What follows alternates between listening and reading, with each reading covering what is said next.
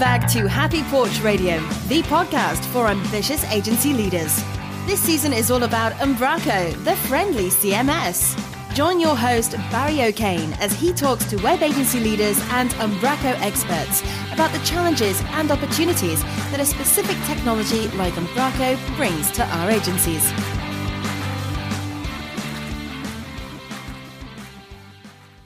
Hello and welcome to another episode of Happy Porch Radio. This is episode 8 of Season 2, and as you know, Season 2 is all about Umbraco, the friendly CMS. In this show, I speak to Aaron and Dane from BKA Digital Outfitters, an Umbraco Gold partner agency in Auckland, New Zealand. And there are two really interesting aspects of our conversation that I hope you find especially valuable. The first is the story about how the agency grew a product from the experiences and the challenges they faced with client work.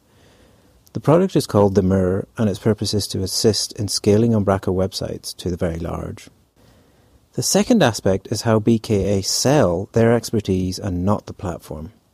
So huge thanks to Aaron and Dane for sharing their story with us.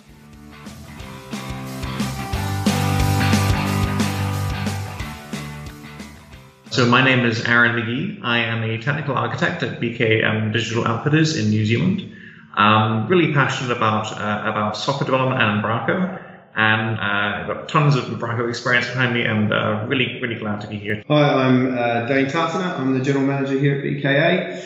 We're an agency, as Aaron said, in Auckland, New Zealand. We've been around for about 15 years, and we make websites, SaaS products and applications, most of which use Umbraco. We're about a team of about 35 at the moment, and enjoying using those platforms. Cool. So you guys, the agency, have been around for 15 years. Can you tell me a little bit about where it started and what made it happen? So it didn't start off away from Umbraco. In fact, we started off, the company was founded by a lovely CEO, Bob Anderson, who in fact started off just creating websites in Fireworks. Over time, of course, this approach, it was a pretty limited approach, as you can imagine. And so as the company started acquiring developers, we moved on to more serious platforms. And one of the first ones that we endeavored into was Umbraco. And I think we started around the Umbraco 4 point. I guess in my view, in Umbraco's chronology, Umbraco 4 really started getting good, and it really started becoming viable in an enterprise. So that's where we picked it up. And I think that would have been sometime in the last 10 years anyway. But yes, basically we picked up Umbraco, and we haven't looked back since. We've been pretty much, I'd say probably about 90% of our project work is Umbraco, possibly even more. It's a very versatile platform. It allows you to do just about anything you want. It stays out of your way, but it provides the tools, I guess the CMS tools, that you need in order to meet whatever, I guess, data management requirements your client may have. In those early stages, do you know what led the decision to go to Umbraco versus any other CMS platform? Yes, so we had in-house a lot of .NET developers. But the thing about .NET and CMSs is that I guess quite a lot of the CMSs out there are quite closed source. There's often quite a high price tag attached. I hate to name CMSs, but for instance, Sitecore, very expensive closed source. But one of the most important things for us, I guess, when we're selecting a platform, is that it's very important to us that if we have a problem, that we have the option to look into it and try to fix it ourselves. To be able to take the source code, clone it, and take some of the debugging symbols and stick it in our code, and be able to see exactly what's going wrong when something goes wrong. That's a huge win for us, and definitely a mark in favor of Umbraco versus using one of the other proprietary CMSs out there. Even if perhaps we're using one of those other CMSs, we might perhaps have benefited from better support. But being able to solve our own problems ourselves is a huge win in favor of Umbraco. What are the reasons that they use Umbraco? Is it led from yourselves in terms of the technology, or is it something that they've heard about and use already, or is it something that comes from some third, another place? Well, so we tend to get a bit of a blend. So we have clients that come to us because of our Umbraco expertise, and so they've come and they've already procured a CMS, and then they're looking for who are the gold partners, etc. And we're sort of on the top of that list. And then there's the other people that come to us. Most of the websites and things that we build are more than just a website. They often have some level of deep integration or platform or utility to them, in which case we always recommend Embraco because of, as Aaron mentioned, the flexibility of it to get out of our way so that we can build whatever we want, however we want to, but still know that we've got a solid kind of base there. When you're having those sorts of conversations, do you put the technology front and center of, like, if you're doing proposals or pitches or whatever, or is it sort of, by the way, this is one of the tools this is the main tool that we use? We tend to sell our expertise rather than the platform. So the platform is in a sales type process. The platform is more secondary. So we'll go, for example, at a proposal, it'll be at the back. And in a presentation, it'll be if they need to hear about it. Most of the time, if decision makers just need to know the comfort level that it can do what it needs to. But quite often you find with clients' existing websites is that very often those clients aren't using Embraco to their fullest potential.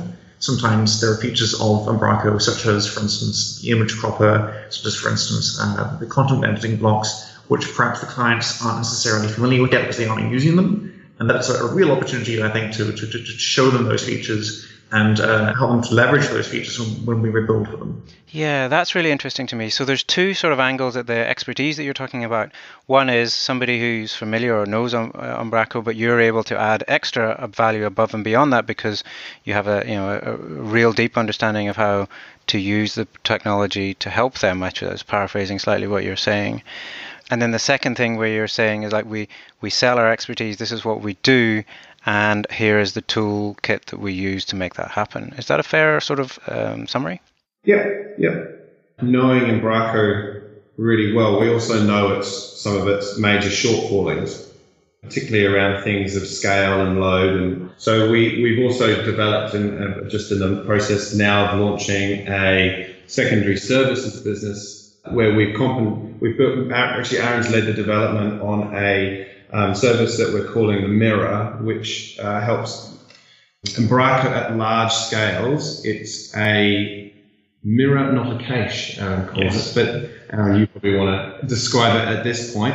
Yeah, we have found with Embraco actually that Embraco advocates this very interesting load balance setup. We have, I suppose, a master instance and multiple slaves.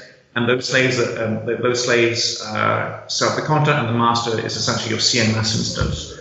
But a very serious issue, I guess, we've kind of encountered, along the line with Embraco is that this configuration is very poor for ensuring availability because, there's a dirty word in the Embraco community, but there's the XML cache, which sometimes it has to be updated. The master instance has to send the message to update the XML cache to its slaves. And then the slaves, they process the update, and they all go down simultaneously.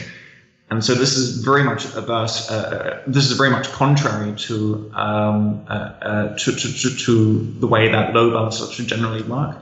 And so what we found is very important is to separate out Embraco and what's serving the content to the user, because Embraco provides a really good content management experience, but for large scale projects, Embraco is not always the best at serving the actual content. But we're like, no problem, we can fix that. Let's create something that sits in front of Embraco, which takes the content out of Embraco, but is fundamentally separate, and therefore can remain stable, can remain speedy, provide the best experience possible for users without suffering from these shortfalls that the Embraco engine presents.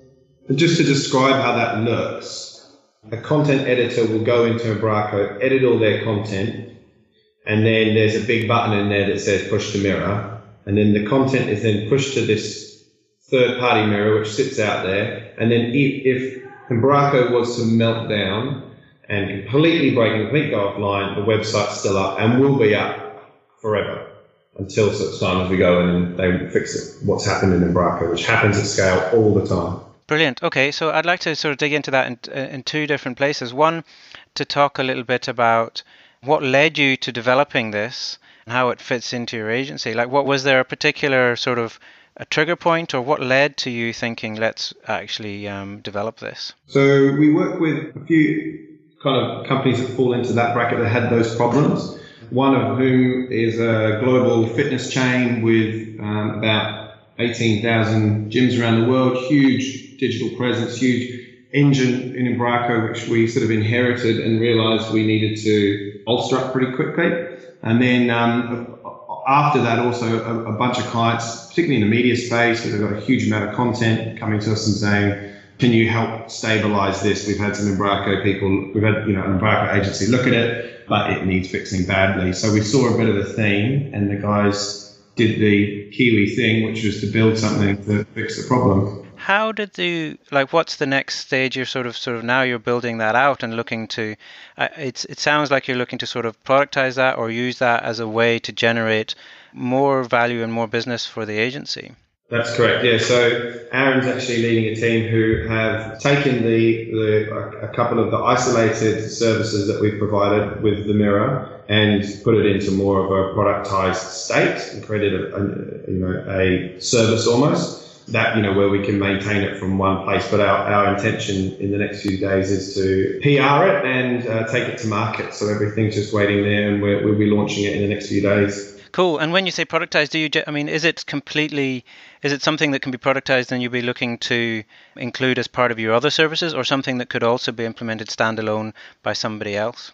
Yeah, standalone. I mean, what we would like to do is probably not on our own doorstep, but we'd like to serve it up as a service to other agencies around the world is the goal. So just a related question to that, and something that I'm always very interested in, is so you're in this process of keeping the agency going and the ongoing services, but you're also now sort of productizing or doing the sort of software internal product development. Is that something that you've always wanted to do? Is that something you found challenging? Something that we've always wanted to do.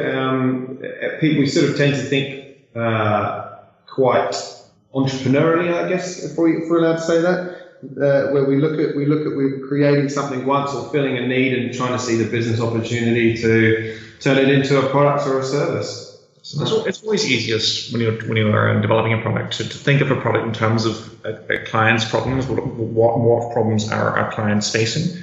And so quite a lot of, I suppose, what we develop just comes down to what do our clients need, and then once we've identified what they need and we develop it, how do we make this really reusable? How do we then use this to solve other clients' problems as well? And even if you're not going to the length, so you're talking about where actually productizing it, but sort of internally productizing it to help with future products and projects make sense, and within an agency, I think that's an opportunity agencies often miss. Yes, yeah, exactly. I mean, we're all pretty guilty a lot of the time of doing the same thing over and over and over again. So we try to minimize that as much as possible. So you're talking about the content getting mirrored or pushed to a different front end or like a different publishing system. How is is that custom built, that part? Is it just really briefly? So that machine is built upon a cluster of machines. So it generates a configuration of 5 generally quite low powered machines, which and you have like a microservice, a series of microservices distributed between them in such a way that, say, if you were to remove one of the servers from the cluster, the services that were operating on that cluster, would redistribute themselves between the remaining servers. So at all times, between what servers are available, every bit of functionality that the mirror requires is kept functional across the entire cluster. And so it's a very resilient kind of architecture. Instead of having one server for one role, you have each server running potentially multiple microservices, and they communicate with each other in a very tight way and operate as a unit. And so is there any functionality that can't support? I'm thinking of things like personalization and members and that kind of stuff. So for dynamic content, there are a couple of approaches. The first approach, which is what works very well for websites that have minimal dynamic content, or perhaps content which essentially what it does is it kind of passes through to the underlying website. Now, when a website is built with the mirror in mind, the idea is that those APIs that serve that dynamic content are then rather built directly into the cluster that hosts the mirror, if that makes sense. And that way you get a much more native performance for that dynamic content. There's also a cache-supported mechanism for serving dynamic content, where you can serve dynamic content very quickly, and it'll perform. It will manage its own cache so that it can record the information very quickly when it's required. Is there a point at which, in terms of scale, you are aiming the product? Well, we find actually that these problems that we're trying to solve with Embraco are applicable to a very surprising range of clients of different sizes. So we find we even have some smaller clients, because of the fact that they manage a very large amount of information in Embraco. They do run into the XML caching problems. They run into the instability issues. They run into the same kinds of problems that I suppose the larger companies might run into, you know. And so, whereas I think, you know, there are users of Embraco that this could be applicable to, of just about any size. I definitely reckon that I suppose people who are using Embraco with a lot of content entry, a lot of content nodes, those are the people who this is probably best targeted at. Large audiences or large amounts of content. And the goalposts keep moving in terms of speed and stuff as well. You know, we're doing stuff with Google AMP at the moment, and it's all around speed. But a solution like this, if we're not ready to dive into that yet, then it can solve a huge amount of mobile speed issues that a lot of the clients, you know, especially if they were built 2 or 3 years ago, the Embraco is not optimized to deliver that content really fast on mobile, so it covers that as well. Yes, I mean, if you've probably browsed on mobile before, if you're on a mobile device and you waited 3 seconds for a site to load, you'll probably go somewhere else. You know, I mean, if you take into account the standard or average speed that a website takes to load nowadays, it's well longer than 3 seconds. But apparently 3 seconds is like the average, and the average it will take for users to give up and go somewhere else. And so speed and reliability is so paramount to retaining visitors to your website.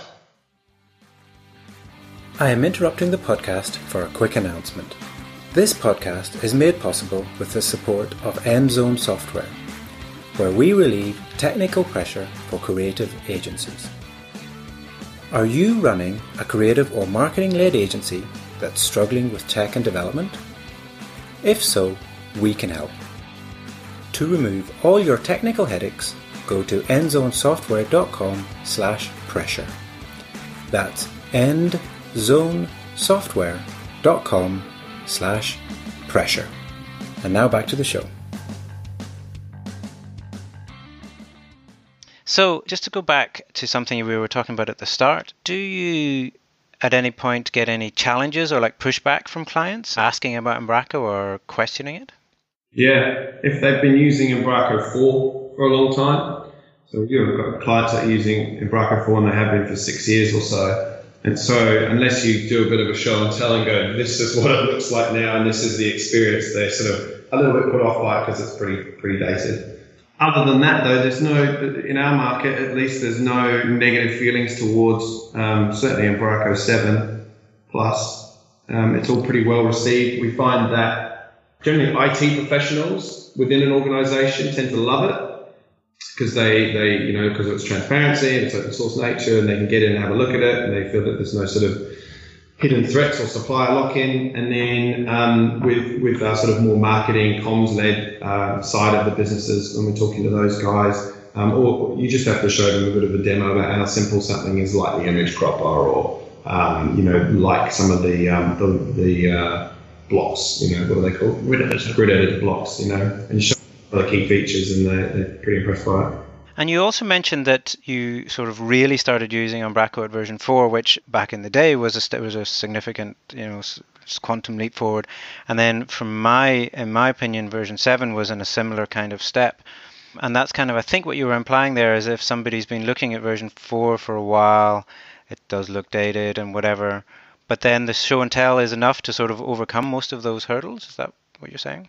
Yeah, that's what we find. You know, people are pretty pretty impressed with it. I can't remember having any pushback, certainly from someone on 4 to showing them 7, other than, wow effect.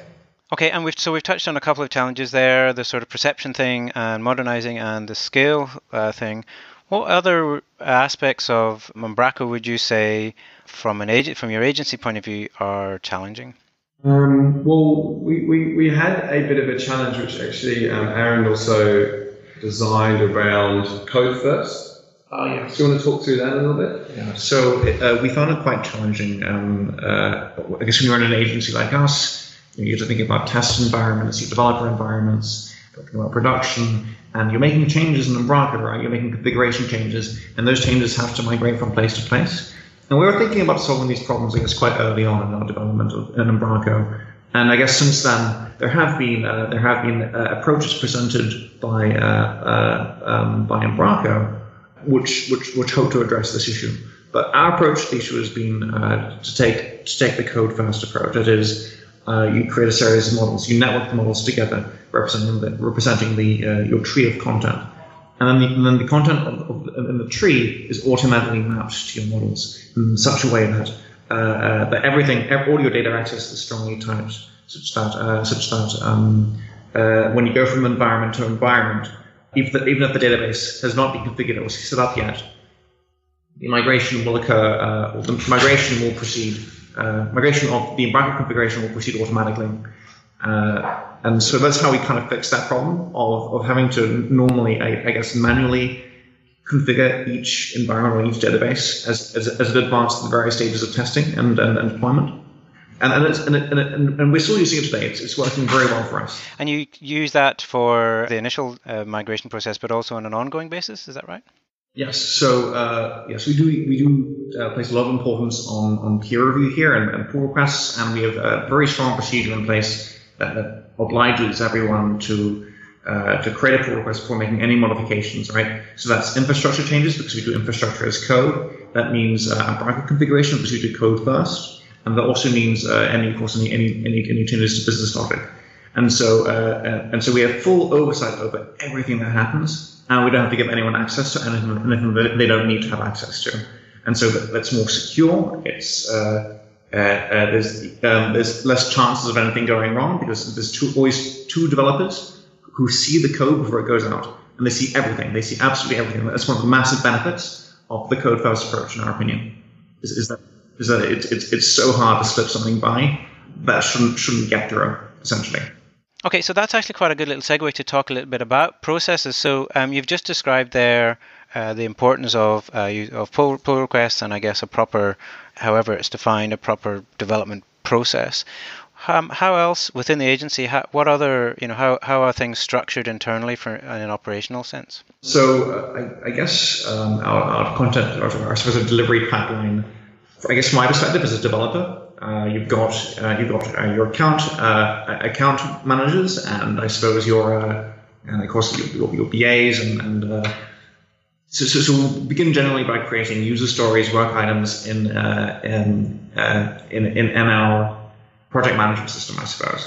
We'll begin creating work items. That those will then be handed to a developer. The developer will be handed the project. They will write code. They will sign those work items, those user stories, and so on to their code.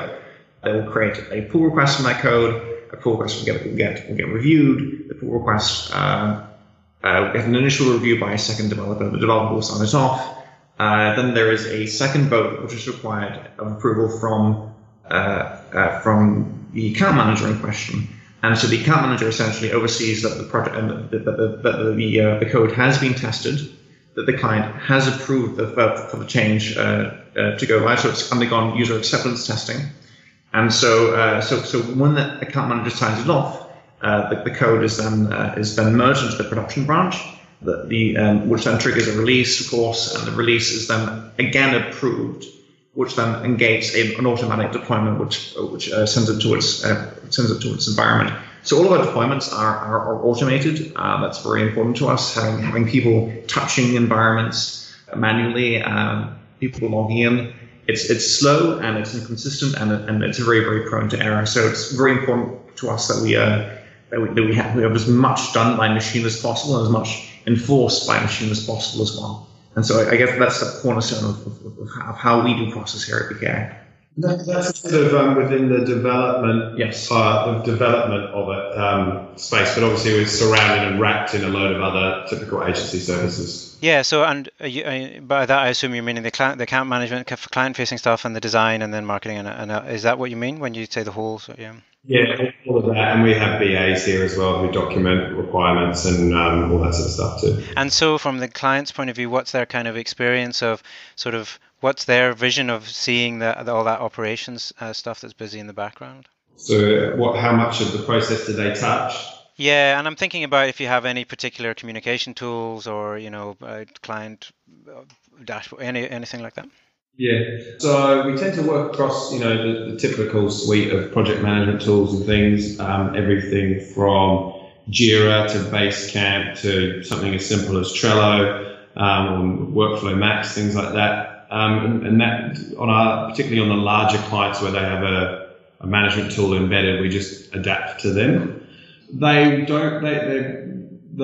client time and touch on our process is really big upfront.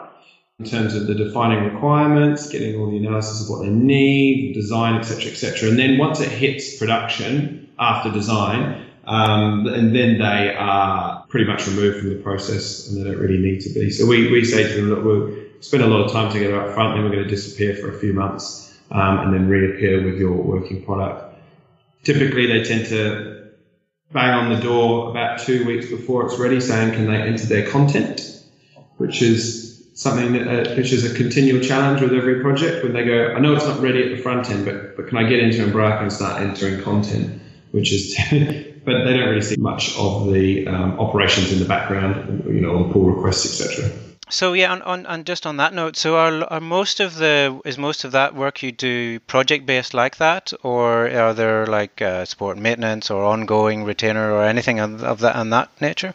Yeah, so we have a split of retainer work where we're constantly looking at our clients' websites and trying to make them more efficient, trying to get them to deliver what they're there for. So we'll do things like user experience reviews against their goals. For example, Volkswagen is one of our clients here, and we're constantly reviewing and trying to make the funnel for booking a test drive or booking a service more efficient. Everywhere through to SEO for some of our clients or ongoing, maintenance on some of the larger SaaS products that we've built. Brilliant, yeah, and there's a lot more I'm sure I would really like to dig into, but I don't want to take up all of your time. Actually, there is one question I'd like to ask about sort of culture and how Embraco fits in. I have a personal interest in how the technology, or if the technology kind of impacts culture or if it's vice versa. One of the things early on you said was it was really important to be able to see and work with the code, and hence open source is really valuable to you. So do you think that's a sort of symbiotic relationship, or that, does the tools you use have an impact on the does it happen the other way? Do the tools you use have an impact on your culture? I think so, definitely, yes. So the fact that we're using an open source tool gives us, I guess, a sense that we're in, so if something goes wrong, that we are in a position to fix it. And therefore, we're accountable for it. I mean, for a lot of companies, I suppose, who operate on commercial platforms, that their response to there's something wrong might be to pass the buck on to another company or to point fingers at another company and have them fix it. But we are at least to a certain degree able to I guess overcome that finger pointing and overcome the paralysis you might have operating on a commercial platform, and really take personal ownership. And I think that's a very positive impact that Embraco has had on our company culture. From my point of view, because obviously Aaron's on the development team, from my point of view, from a client-facing perspective as well, it just comes with a bit of belief, and maybe this is just in our culture, but it comes with a bit of a belief that you can do anything with it. And that's putting a little bit too much responsibility on the platform. But because you know that it's not going to get in the way, or if we come up against some issues or some bumps, then our developers are going to be able to get over them because Embraco is not getting in the way. It broadens out the spectrum of what you're talking to your clients about. So we got several instances where we build a website, and then from the same CMS you go, let's plug an app into it and power an app from Embraco, out of the same CMS as their website, for example. So it just sort of broadens out some of the conversations you have as well. And it's also probably worth mentioning, most of the developers we hire, I think, come with a mindset of they're a developer, not a web developer. And I think if they were stuck on a proprietary platform where they're just creating page templates, I think that would probably bore them a little bit. But most of them don't know Embraco when they join us, and they learn it on the go, and they learn it really quickly, and I think they're pretty impressive.